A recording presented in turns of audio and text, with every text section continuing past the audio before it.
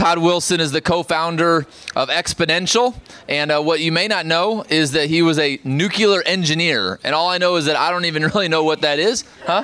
Yeah, and he's smart. Well, we just know that, and but he left that successful career to go into full-time vocational ministry. And there may be some people in the room who have made that same leap of faith, same jump.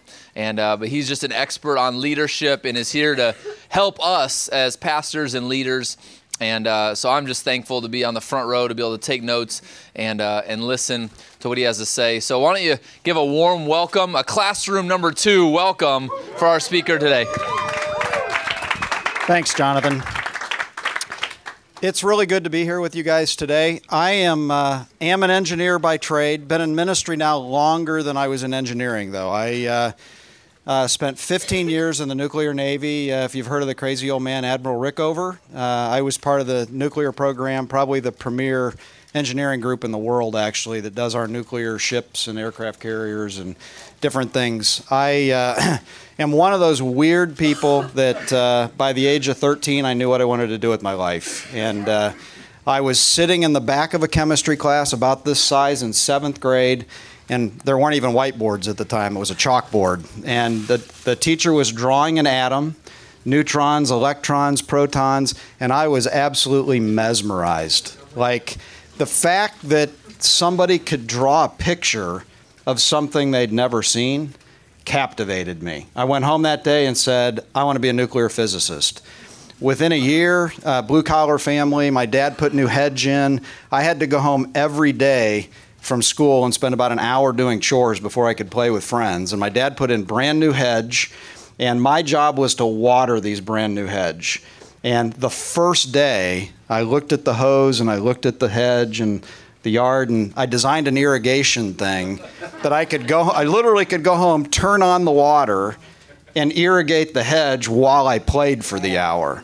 Yeah. And so instead of getting upset with me, my parents said, you don't need to be a nuclear physicist, you need to be a nuclear engineer.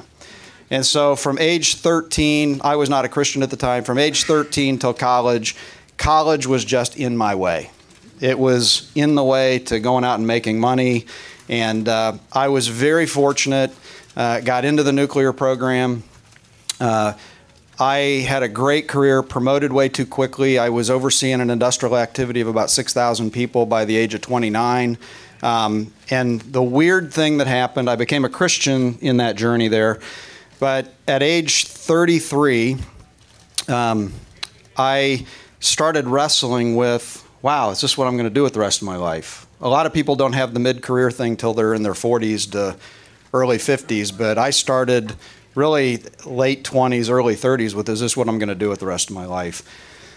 Picked up a book called Halftime by a guy named Bob Buford. Anybody heard of Bob Buford here? It's worth getting the book. It's called Halftime. And really what Bob wrote about was this idea of moving from success to significance. Not spending your whole life just going after success, but moving into the significance thing.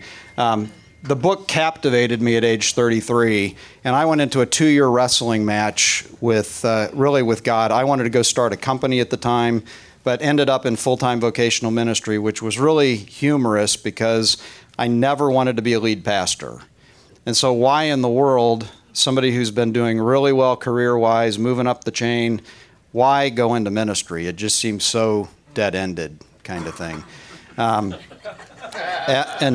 knowing I didn't ever wanted to be a lead pastor. So ended up that the guy that was mentoring me when I first became a Christian, his name's Brett Andrews. Anybody ever heard of Brett Andrews? Okay. That's the thing about level 5 leaders. Brett Andrews was 22 years old when he started saying to me, you need to go into ministry. I'm going to start a church planting church. And I would say, what's that mean? And he would say, I don't know, but I'm going to start a church planting church. And I would say, well, how do you do that? And he would say, I have no idea. That's why I want you to come out of the marketplace and come help me figure it out. Fast forward the clock 25 years, you've never heard of Brett Andrews? Brett Andrews' church has planted over 140 churches. And I don't mean cooperatively putting money in with, I mean 140 churches. Exponential, the ministry that I get to be a part of nationally with church planting, would not exist if Brett Andrews wasn't doing what Brent Andrews is doing. And so part of what I want to really talk about today as we move some of this content quickly, we're going to go through content. I just want to challenge you with the question, and you've had the legacy question before, but I really want to challenge you with the question, are you on a path right now that the legacy that you're going to leave behind is really about what you've accumulated and what you've left behind? Or is it about what you've catapulted forward? Because there is a significant, profound difference between what we accumulate and leave behind versus what we catapult forward in other people. Okay? That's really at the heart of what we're going to talk about today. So if you feel like you're in the wrong workshop session or app session, it's okay to get up and go, but that's what we're going to talk about today, is this idea of what kind of legacy are you building? Are you building one based on accumulation or one based on this catapulting things forward? Okay? I spent the first 10 years in ministry. By title, I was an executive pastor. Our church was planted to be a church planting church. And when I came on staff, we were 3 years old and we were just starting our first church. And Brett Andrews said, I'm not positive how to be a church planting church, but I know one church plant every 3 years is not a church planting church, is what he said to me. We've got to figure out how to get this to one a year or more, is what you want to do. And right at that time, there was this thing called multi-site. This is 1998. There were less than 100 multi-site churches in America at the time, and now there's over 7,500, so we've kind of seen that movement happening with that. But we decided that we would try in 1998 multi-site, and there were no books, no conference. There was no art conference to come to figure out how to do it. We didn't have any kind of books. For me, I jumped in as the executive pastor. We hired a part-time campus pastor who was going to spend 20% of his time. This is how foolish we were. 20% of his time, and then still have like 3 other duties to do the campus pastor thing. And imagine we've sent out all of our direct mail cards. We've spent thousands of dollars on starting this new campus. And 1 week before opening day, the campus pastor came to us and said, I quit.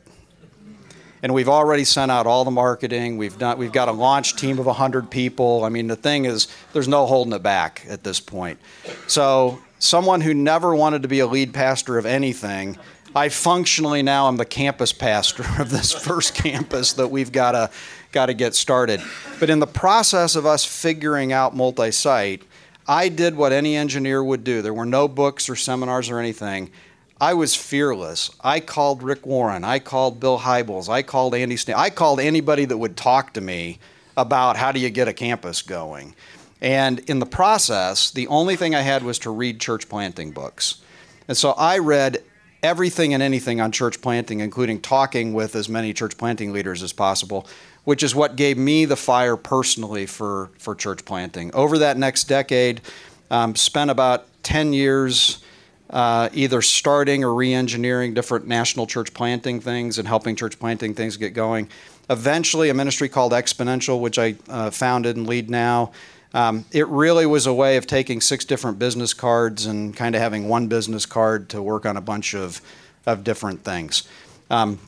Here's what happened about 4 years ago now.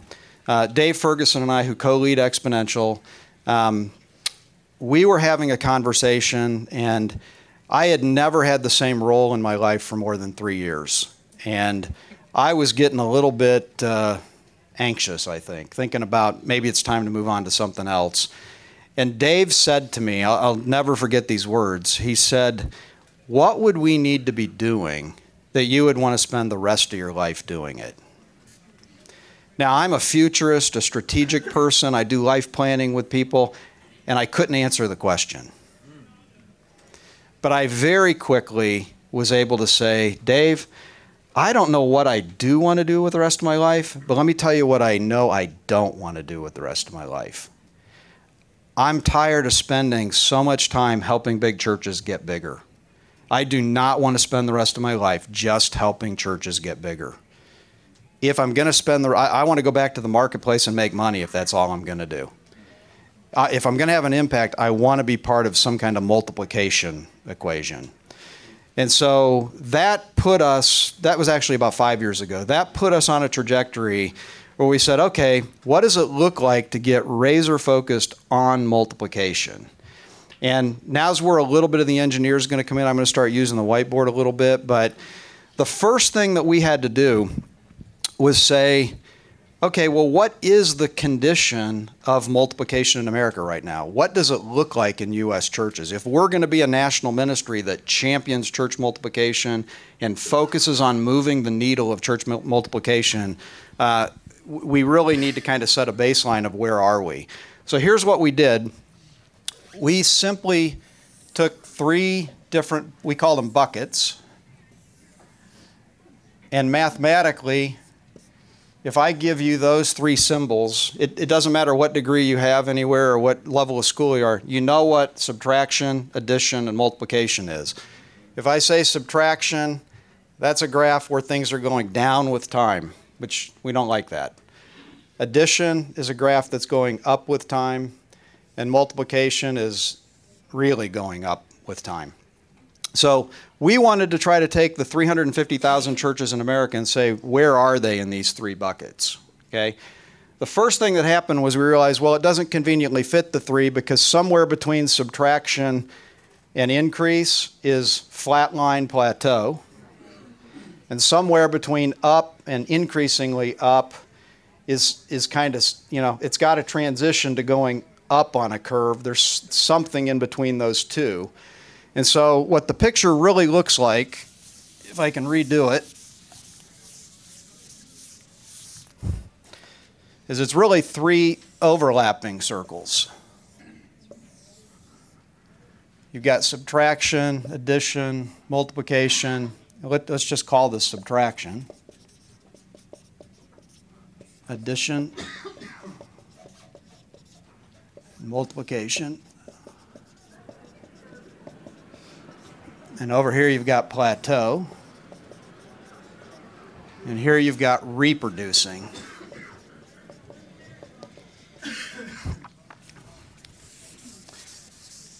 And before I move on, just mathematically, anyone want to venture a guess? What's the difference between reproducing and multiplying?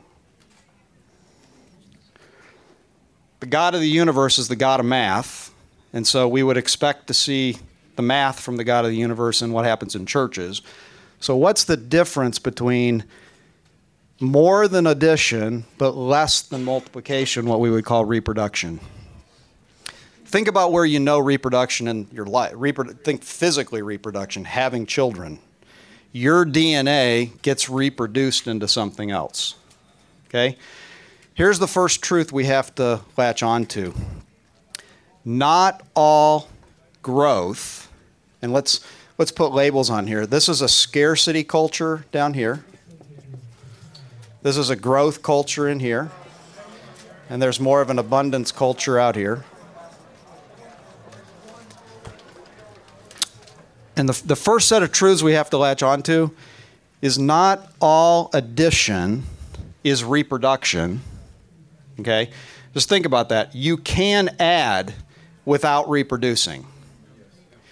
You can have the very best Sunday show in the history of the world, and you can attract people through marketing campaigns and outreach campaigns, and you can absolutely be doing it better than anybody else, and you're not reproducing. You're adding. Okay? Adding can be done without reproducing. Now let's go to the corollary. Can you reproduce without adding? It's physically impossible. You cannot reproduce without adding. Any form of reproduction you can think of, from human reproduction to anything, from birthing a campus to birthing a church to whatever, you cannot reproduce without adding. But you've got to keep in the back of your mind, there's healthy and there's unhealthy ways to add. Because not all addition is reproduction. Now take it one step further, reproduction to multiplication. Okay? Can you reproduce without multiplying? Absolutely. Just like you can add without reproducing. You can reproduce without multiplying. But can you multiply without reproducing? No. So the truths we've got to hold on to is all reproduction adds and all multiplication reproduces, but it's not true the other way. And that's where the difference between healthy reproduction addition versus unhealthy reproduction addition fits in. Is that making sense? Okay, so here's what we did. We simply labeled these 1, 2, 3, 4, and 5.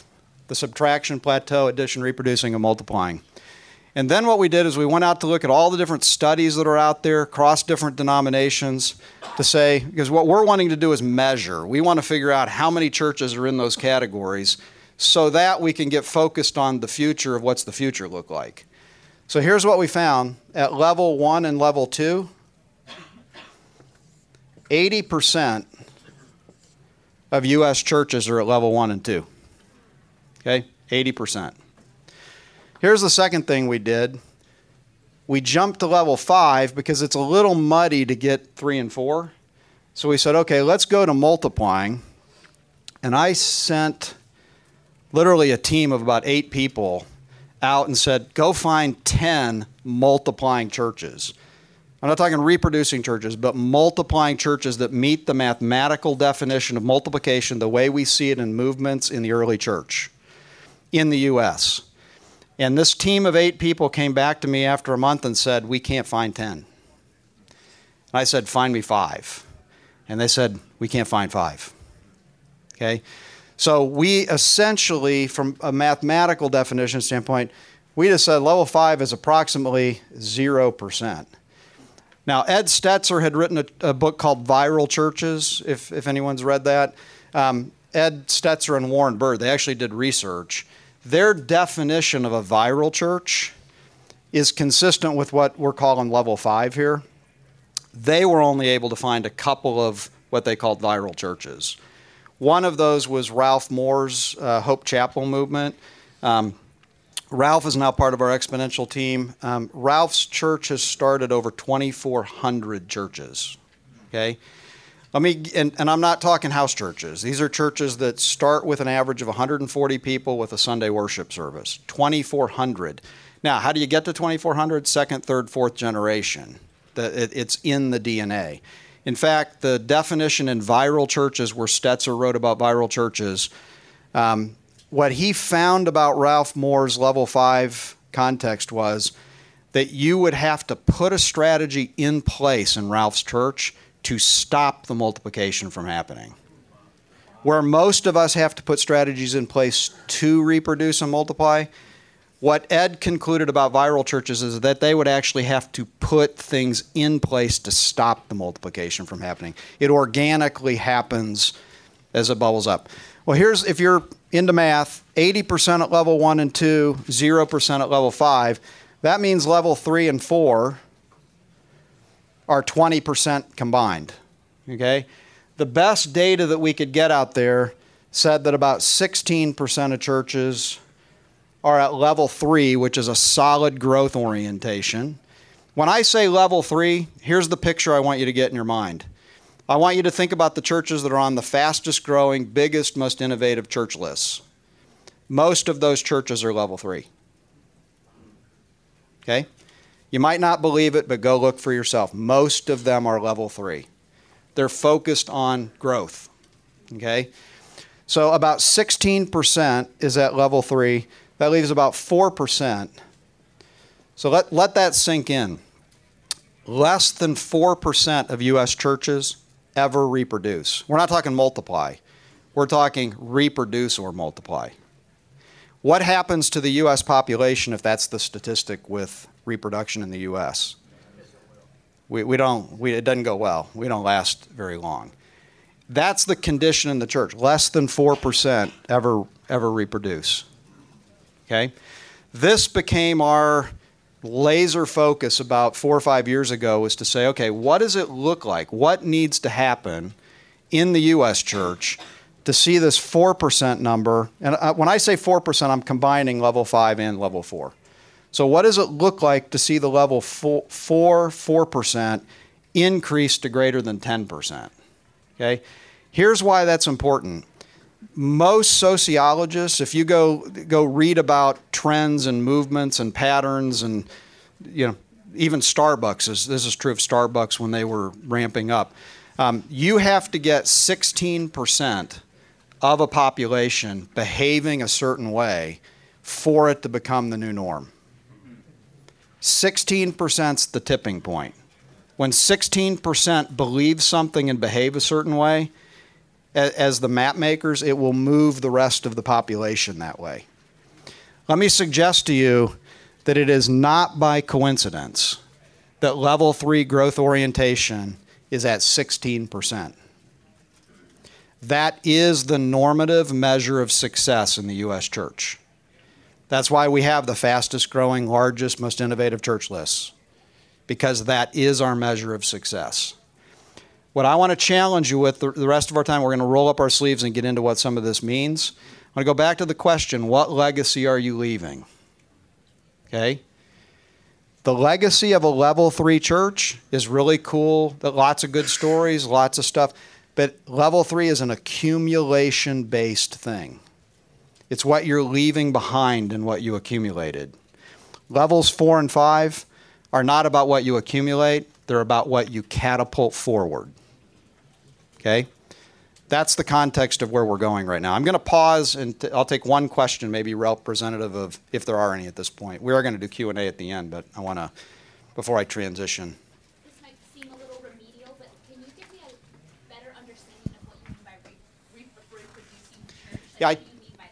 Yeah, if you'll hold that thought, because I think we're going to cover it, and when we get to the Q&A and end, if we don't, we'll get into it. For right now, think reproduce is a campus, a multi-site. Let's do it this way.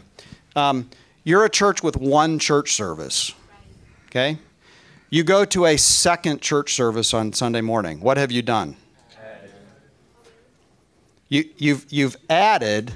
You've also reproduced. But this is where it gets fuzzy between add and reproduce.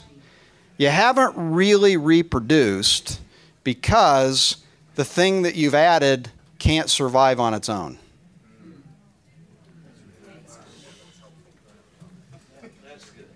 Okay? You're not going to like where I'm headed with this, though. Okay? So we add a third service. Just what I said, we've added. We add a Saturday night service. We added. We add a campus. And it makes everybody uncomfortable, okay? The reality is the campus is somewhere in the fuzziness, because unlike a Sunday morning service that's not going to survive on its own, we start a campus. Some could survive, some couldn't. It's sort of like an adolescent child that maybe they could survive for a while kind of thing. So, but just think reproduce is that? Helps me a lot. Thank you. Okay. All right. I'm going to get a different color marker here. So here's the question. Why 80, 16, 4, and 0 on those percentages? Why don't we see more? If the early church had this reproduce and multiply impulse, if the design for the church is to reproduce and multiply, why in the world would we see less than 5% of U.S. churches reproducing and multiplying? Like, we really have to ask. I'm going to go ahead and give you what we believe the answer is, then I'm going to unpack it for you, okay? We have created operating systems for church in the U.S. church that are optimized to level 3. Just think about the operating system on your phone. You can't run Android on an iPhone, and you can't run iPhone on an Android. The operating system defines what you can do with what's in your hand. And we have created operating systems in the U.S. church. We've defined success at level 3, and we've designed operating systems to produce level 3. Okay? Now let's make it personal. Church isn't the problem. We have defined success for leaders at level 3. So the accumulation nature of level 3 is really something in our own heart and our own scorecards that's what's causing the level 3 behavior of the church. So we're not going to change the operating systems in the church before we change the scorecard of the heart of the leader that's behind it. Does that make sense? Okay, so here's what I want to walk you through. It's been 8 years ago now. This was actually before we did the picture, but now we can draw a picture of what happened 8 years ago. Dave Ferguson and I were, everywhere we would go, we would hear from megachurch pastors, the bigger my church gets, the more lonely I get. Okay? So we decided to pull a retreat together of 12 megachurch pastors with no agenda except to get together in a nice place and talk about what's the burden of your heart. And in God's humor, we had 11 megachurch pastors. You know all of their names. And for whatever reason, Alan Hirsch, the missiologist Alan Hirsch, ended up at the table. And here's what we did. No agenda. We started going around the room. And the very first person, we said, just tell us any domain of your life, your family, your church, your community, what is the biggest burden of your heart? The first megachurch pastor said, that's easy. I planted my church 20 years ago. By God's grace, it became a megachurch. We've done externally focused. We've done multi-site. We do church planting. And these are almost his exact words, there's not enough years left in my life to just keep growing this thing bigger. I'm interested in how do we change the conversation from where's the next one to how do we release 250 of our people to take our city. And I'm telling you, I get goosebumps every time I tell this story because if you were in this room, we moved to the second megachurch pastor. And the second megachurch pastor said, that's mine. And we went to the third. And he said, that's mine. And we went to the fourth. And he said, that's mine. All the way around to the 11th megachurch pastor. 11 out of 11 had the same burden. And here's what they really were. The 12th was Alan Hirsch, the missiologist. So the first 11 megachurch pastors, here's what they were really saying. Anybody a Matrix fan? Red pill, blue pill? This was our red pill, blue pill moment, okay? What they really were saying was, I have spent my career building a ladder against the wall and climbing that ladder. And the higher I'm getting on the ladder, I'm realizing the ladder is on the wrong wall. Now listen, these are 11 out of 11 prominent megachurch pastors. Okay? So here's what I want to draw for a picture to represent what they were saying. If you could just put a giant magnet, picture this green thing is a giant magnet. What do magnets do? They attract.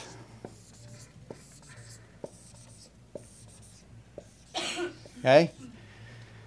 All of these guys had spent their career in this attraction field of the level 3 magnet. Here's what the level 3 magnet is. I'm going to sound overly critical. I love the church. I'm on staff at a church. I'm a missionary of our church. Okay? So I'm sold out to the church. Here's the unfortunate thing at level 3. You do not need to know Jesus Christ to build a level 3 church. Let it sink in, okay? You don't have to. The level 3 church is a franchise model of church. Just get the right franchise manager who can really speak well, who can do killer good children's programs, who can do the best outreach events in all of the community, who can do killer good marketing, who can rally the money for the best buildings in town. Think about the operating system. Think about this magnet that builds a level 3 church. Every one of us can write the formula for it. There's a formula for it. And you don't have to be a Christian to execute the formula. Okay? So we have designed an operating system of how you get to level 3. Here's the kicker. The second question that we asked those 11 megachurch pastors, we went around the room a second time and said, okay, if this is the burden of your heart, what's keeping you from getting to, we couldn't call it level 4 and 5 at the time, but what's keeping you from breaking free of this level 3 thing? And here's how the conversation went. The first guy said, oh, it's easy. I've got an $11.2 million building debt. As soon as I start encouraging people to leave and reproduce, what's going to happen? I can't pay my mortgage. We went to the second person, and I'm telling you, I like crystal memory. I mean, it's like permanently engraved. Here's what the second person said. Oh, it's easy. It takes 927 children's workers to run our children's ministry every Sunday morning.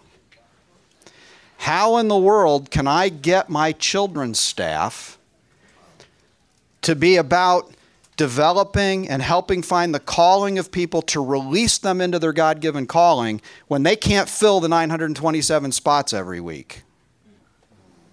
The third person said, oh, it's easy. Every time we get a killer good staff person who can be a campus pastor, they want to go plant a church. And it really stinks, like letting go of the people. Here's the paradox. Every magnet goes both ways. Okay? If you don't take anything away from this seminar other than that picture, the very operating system that brings us to growth is the very operating system that holds us back from reproducing and multiplying. Because the very formula of what you do to get here are the same things that hold you back from moving beyond. Does that make sense? What time is it? I got to make sure we don't run out of time. Keep me on track. We have to win. 2:30. All right. I think we're doing good.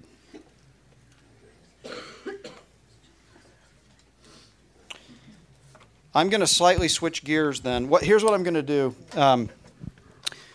We had a team of leaders from around the country for about 2 years at Exponential. It ranged from heads of networks and denominations to as many level 4 and 5 people as we could get on the team.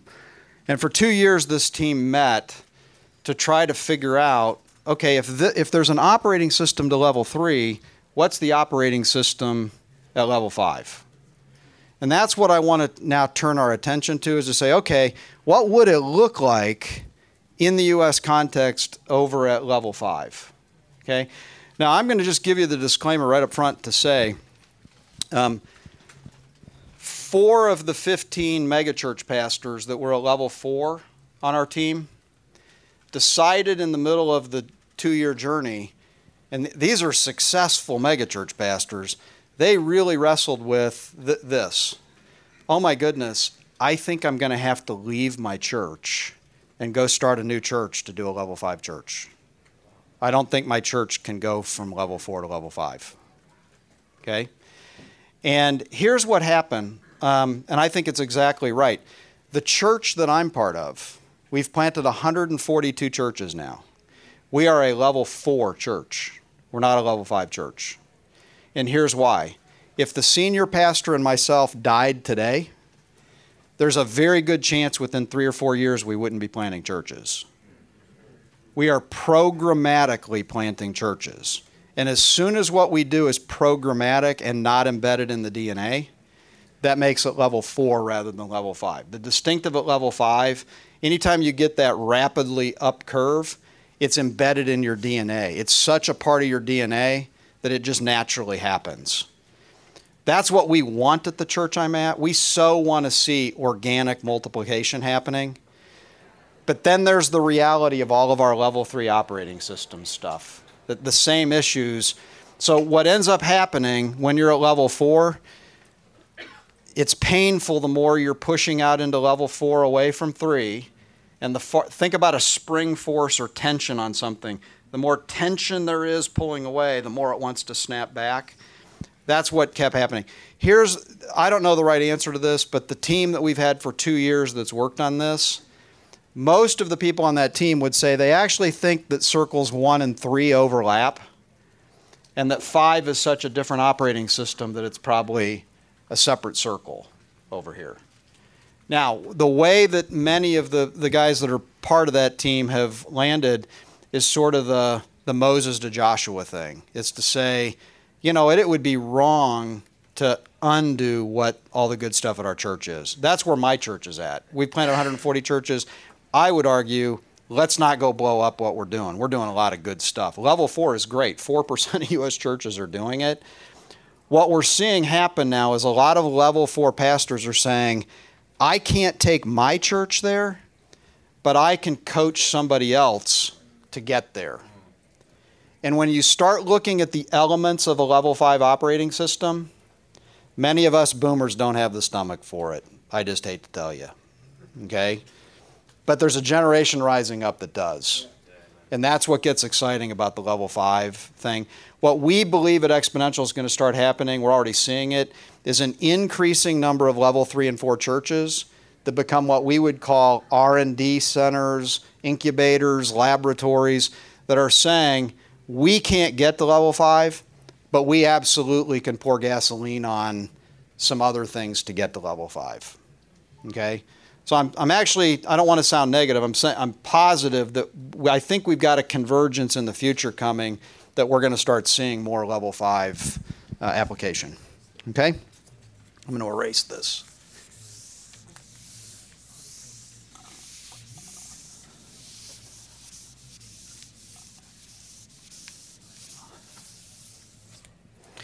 All right. I'm going to try to boil down kind of operating system-wise. This team that met for 2 years ended up coming up with like 10 factors that they felt like needed to be part of a level 5 operating system. Now, that was partly from looking internationally at church, but it was partly we had a couple of level 5 churches on the team. So we would have liked to have had more level 5 to, be able to prove it out a little bit better. But we had a few level 5 and then looking internationally. And we came up with 10 dimensions. And what I'm getting ready to show you is to take the 10, and we really boiled it down to 3 critical dimensions that seem like they had to be present, both looking internationally but at the level 5 churches that we had. What I want to introduce is the idea, again, the engineer is not going to go away in me. In engineering, there are things called tension diagrams. You've heard of the tyranny of the or. You can have this or this, and we say, no, we want the genius of the and. Let's try to get both. In a tension diagram, you usually have 2 tensions that are pulling you in different directions. So in ministry, you've got the time demands of ministry and what you've got to do ministry, and then you got to raise kids at the same time. There's this, and the family tension. So you've got the ministry tension one way and the family time the other way. That's when I say tension diagram, think that. Just keep thinking in your mind, ministry tension, family tension. They're things that tend to want to pull you different directions. I'm going to introduce to you 3 dimensions of level 5 multiplication. Each of these 3 dimensions I'm going to do are tension diagrams. There's really 6 elements, a tension in both directions of each of 3 different dimensions for a total of 6 parts. Okay? Here's the generic picture I'm going to show you. Just imagine 3 dimensions, so that's 3 different, 6 elements. And let's say there's add and multiply dimensions on that one. There's add and multiply on that one. There's add and multiply. And what we need to be doing is the bullseye in the middle. These are not go to the multiply end. God's method of multiply, if you look at the original Adam and Eve, Noah repopulating the earth, multiplication happens through addition. It's both, okay? God could have chosen to repopulate the earth with Noah by Noah being one father of millions. But instead, he gave us the family unit that we would reproduce a family and add one by one, but the result would be multiplication. Okay? So in this diagram, I want you to think on all three of these dimensions. We've got to get both the multiply end and the addition end. We've got to find the balance between the two. Okay? Here's the question. If less than 4% of U.S. churches are reproducing or multiplying, we're focused on the addition end at level 3. What happens if we're not doing this, not doing this, and not doing this? Where we need to be centered on this diagram, what happens when you cut? If you just think of this as the multiplication side and this is the addition side, what happens when you cut off these parts? There's no tension, and this center thing moves over here. Okay? That's what's happened in the U.S. church. I'm going to on the next series here, going to give you the 3 dimensions and show you how we're not doing this. And what has happened is it's moved our center focal point squarely over in the addition end. Okay?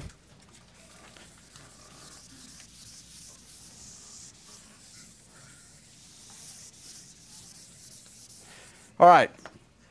Here's what happened when we started doing this work a few years ago.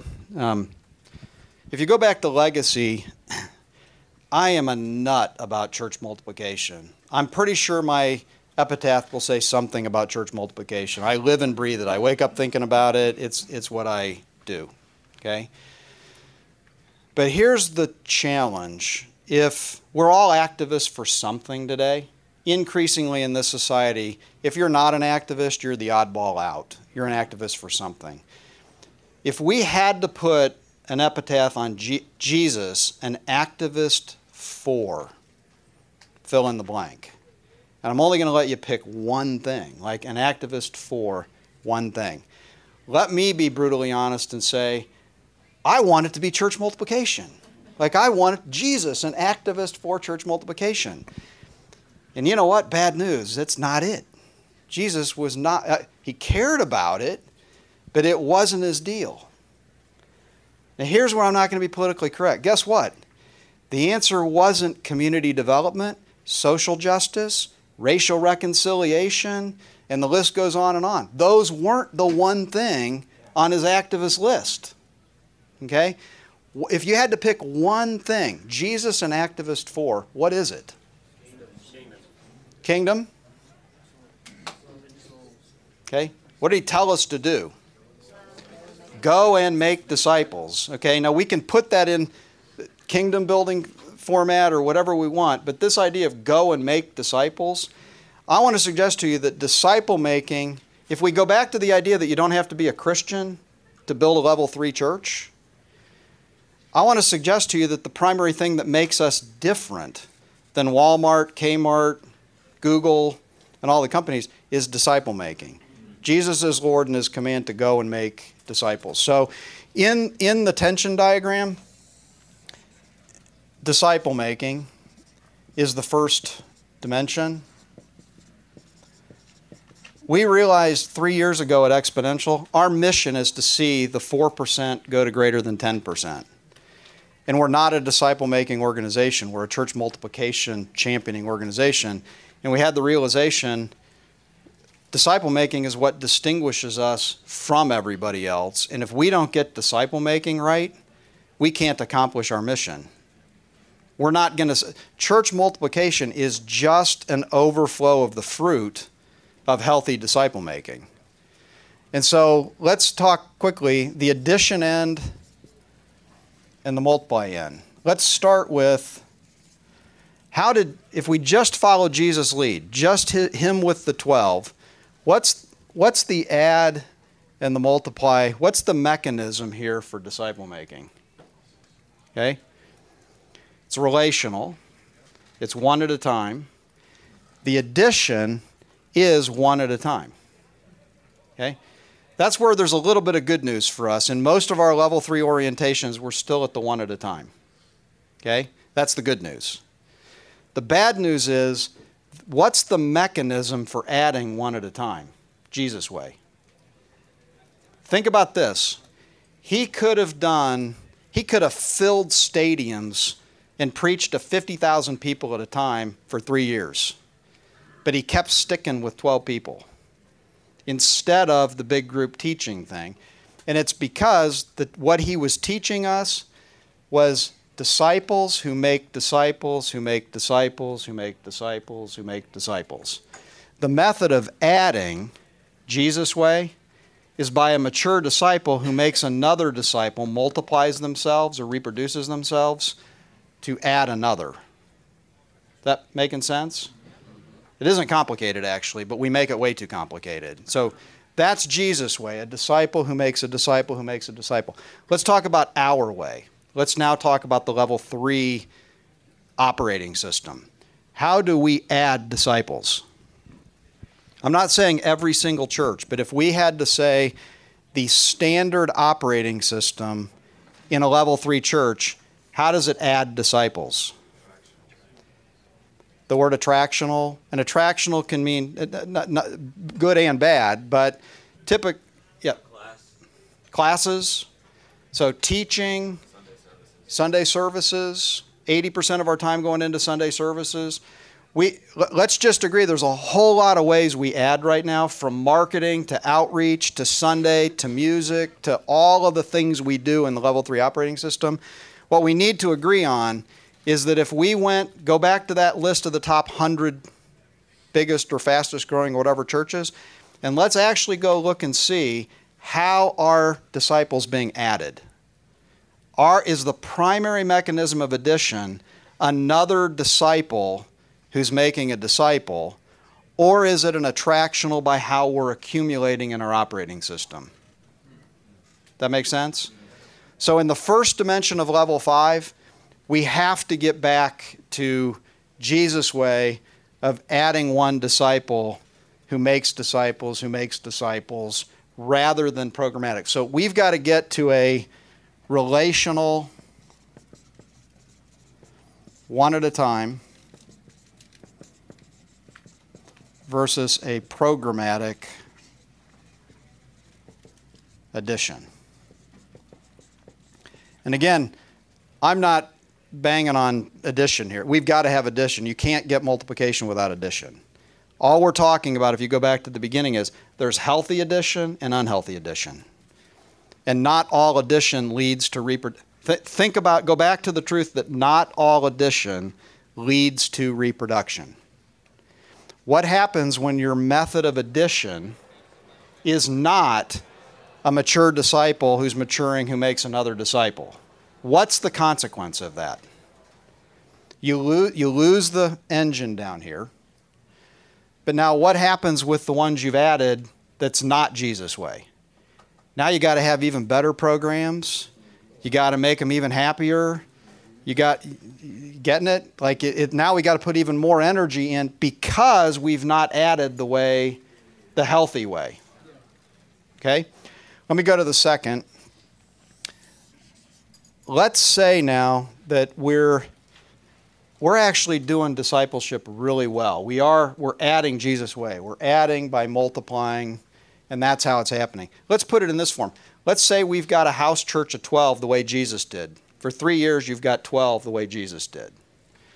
What is the fruit of healthy disciple making? What happens if you're doing it Jesus' way? Those 12 would go out. The 12 would go out. So you'd have more, whatever form the church takes, you'd have more. We don't get the benefit of Jesus sticking around for another 20 years to see how he would have grown the 12. But I think it's safe to say from what we've seen that he probably wouldn't do with the 12 what we tend to do in the level 3 operating system of the church. Right? What would you do? You would mobilize. So the second dimension here, you get the disciple making right. There still has to be a mobilization piece. And let's again say there's an add piece and a multiply piece. So in mobilization, I want to suggest to you that the addition end of mobilization, this is the Acts 2 church. You can put the words on here, living in common.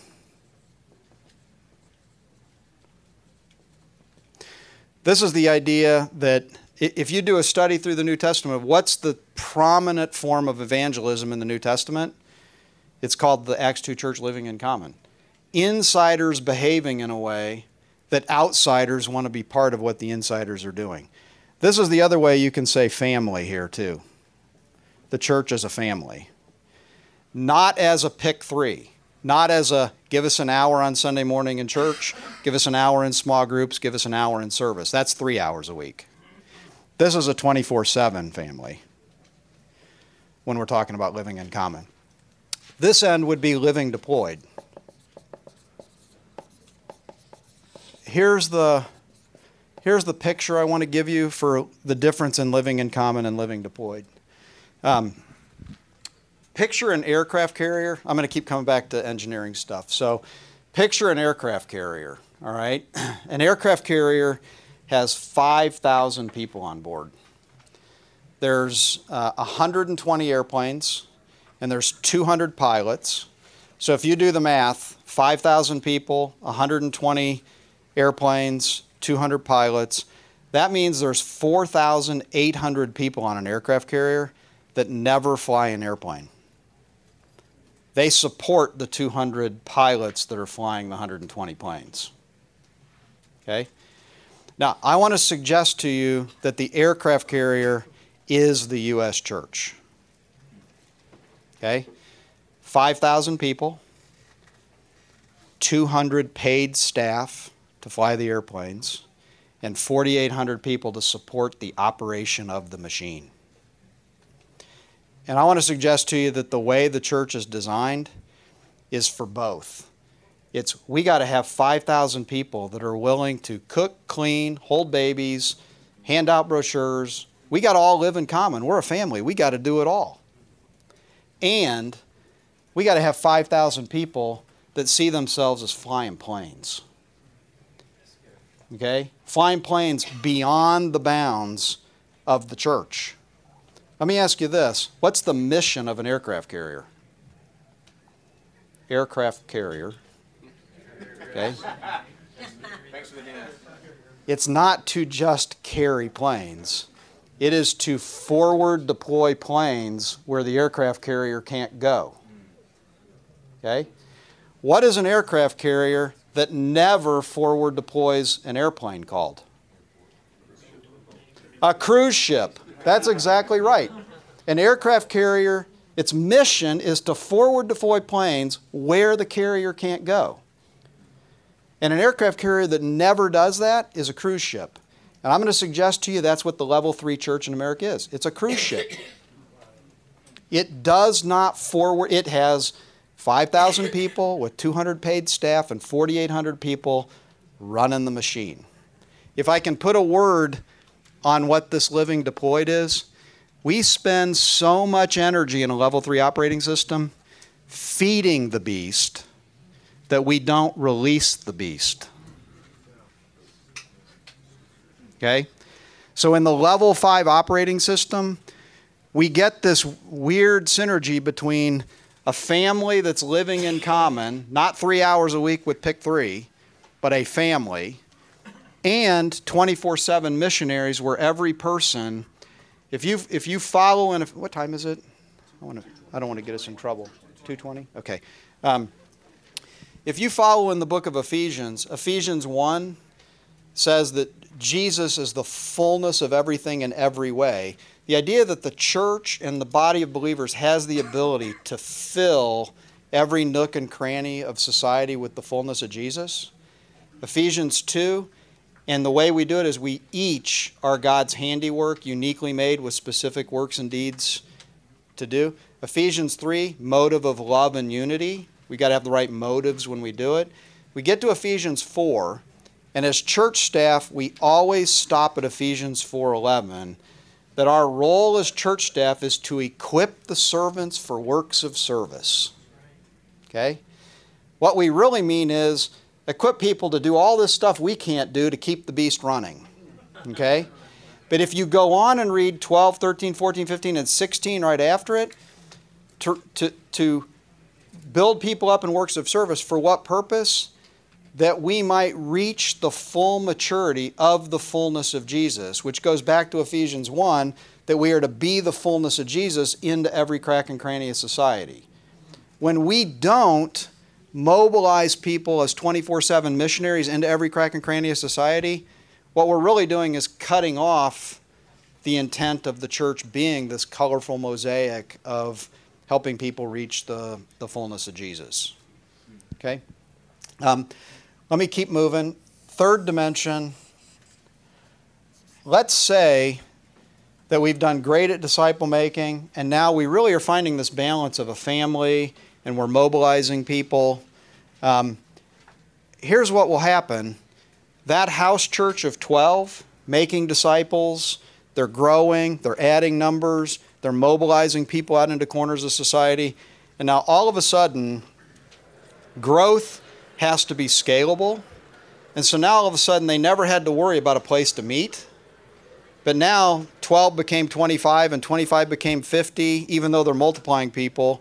And all of a sudden, boy, there's a lot more stuff to do here. You're running into all kinds of infrastructure things. So the third dimension is what we'll call capacity building. And capacity building, don't be scared by the term. Capacity simply, if I say, what's the capacity of a 1-gallon milk carton? You can get it in your mind right away. I picture 1 gallon of milk going into a carton. Capacity is the size of the container that something can hold. The bones in our body are for capacity. The bigger your bone structure, the more weight you can carry. The smaller the bone structure, the less. So just like the others, there's an addition end and there's a multiply end. And if you think, here's how I want you to think. Addition capacity is everything we do in the local church to be able to scale the growth of the local church. And we need that. We need to be, if we're being successful at disciple making and mobilization, our numbers will increase, and God added to their numbers daily. So we've got to be able to have a capacity that does the addition. But at the same time, multiplication capacity is where instead of planting more trees in our own orchard, we're planting more orchards. This is the kingdom building part that somebody brought up before. So this is the little c efforts, and this is the big C efforts. Go back to the first tension diagram that I drew where I said, if in reality we're not doing that, and we're not doing that, and we're not doing that, and we're optimizing over here. Okay? Here's what I want to suggest to you. Our bullseye is on this programmatic operating system of how we're programmatically adding. And now look at the consequences of what happens. If the way we fuel our growth is through all the programmatic activity that ranges from the best children's programs in town to the best music in town to the best buildings in town to the best, okay? Look what happens. Our capacity building completely gets focused on supporting that. But worse yet, come down here to living in common, all right? There is no better organization in the history of the world than the church in the United States in mobilizing volunteers. If you added up this year, by the end of the year, the total number of volunteer hours in the United States, I would venture to guess that organizations 2 through 10 don't collectively add up to the number of hours that the church as number 1 mobilizes for volunteers. Okay? But here's what happens. Just like we're not doing the addition the way Jesus taught us, we're not doing the family living in common the way he taught us because our efforts have to refocus on volunteerism.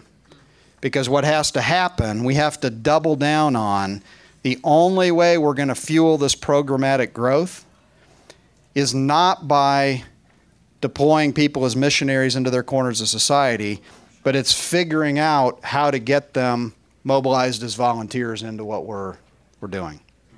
Okay? Any questions on this? I actually do. I'm so sorry. Well, you don't have to be sorry. I asked if there were any I questions. actually wrote it down. So when you mentioned living deployed, and I know you're using the word missionaries, but are you, like, literally, are you saying missionaries, or are you meaning like church plants that are separate churches that have their own No, mission that are completely yeah. separate from actual the home church? Yeah, it's a good question. The question is, when I use the word missionary, do I mean literally a missionary? The answer is no. The team that's met for the couple of years, we're generically using the word missionary it's a different mindset, but to get every person in a church seeing themselves as a missionary with a unique mission field where they already are. In the marketplace, in the workforce. If I can I'll jump ahead. This isn't part of today's session, but at Exponential that I lead, we are always looking 2 to 3 years in the future. We're shaping our annual conversation around things. It's been very specific for 5 years. 2019 for us is this idea of churches have got to start seeing the deployed part up here is what we're going after.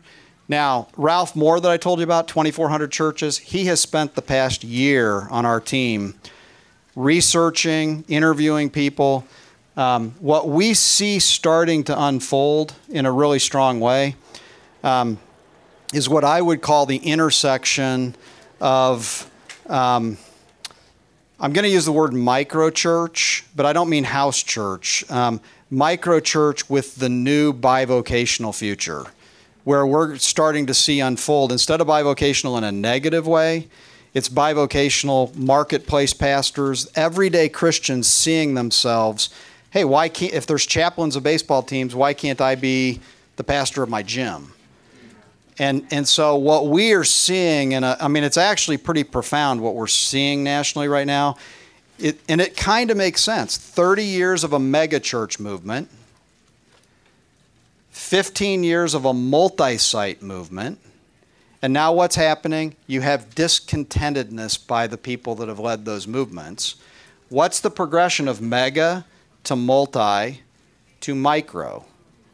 And what micro becomes is leveraging the best of level 3, but with deploying missionaries into the corners of what's going on. So if we had time, we would get into I boiled it down to 3, but if I were to put up the 10 elements for you, actually, let me just go ahead and say, this is all free. On the Exponential website, the book Multipliers, it's a free download there. Everything we're talking about is in this book. This is the last 4 years of content at Exponential, all in one book. And so the 3-dimensional model, the 3 circles, it's a free download, so you don't have to pay anything for it. If you're at that tipping point where you're getting ready, like your small plant, you're headed in that direction. What is the key to turning from being lopsided this way? What are the key to? Yeah, I think you've got to be careful. And I'm part of a level 4 church. I was the executive pastor there. I don't think we want to just throw away the good of what my thing isn't go throw it away. The question that we've got to wrestle with is, do we need to see revolutionary change or evolutionary change, and which can you stomach? Because here's the reality. To get where we need to go, we got to see revolutionary change. This operating system is so deeply embedded in who we are. It's going to take revolutionary change. But I like the idea of revolutionary change with the next generation, with riding a wave into the future. And I'm not sure it's a good thing. I think the idea of evolutionary change with existing churches, revolutionary change, and then how do we support the new into the future?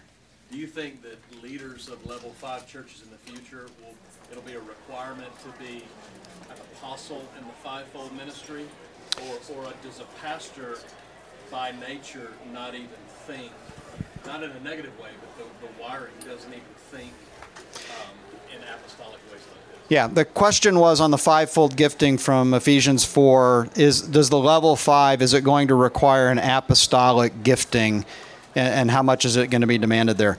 Now, it's a topic that's had a lot of conversation in our team for 2 years. Here's what's interesting. One of the level 5 churches that's part absolutely 100% uses the fivefold gifting. They're firm believers in it. It's how they organize. It's how they mobilize. What's interesting is Ralph Moore had not been officially using it. He's level 5 in. But the group grilled him and said, okay, if you're not officially using it, tell us about the 5 or 6 people that are the key leaders of your church. Tell us about you and the other 4, 5, 6 people that are actually the heartbeat of the church. And Ralph immediately said, he rattled off names, and they said, okay, well, tell us about John. And it was uncanny to a person. Ralph's the apostle. There was a prophet, an evangelist, a shepherd, a teacher.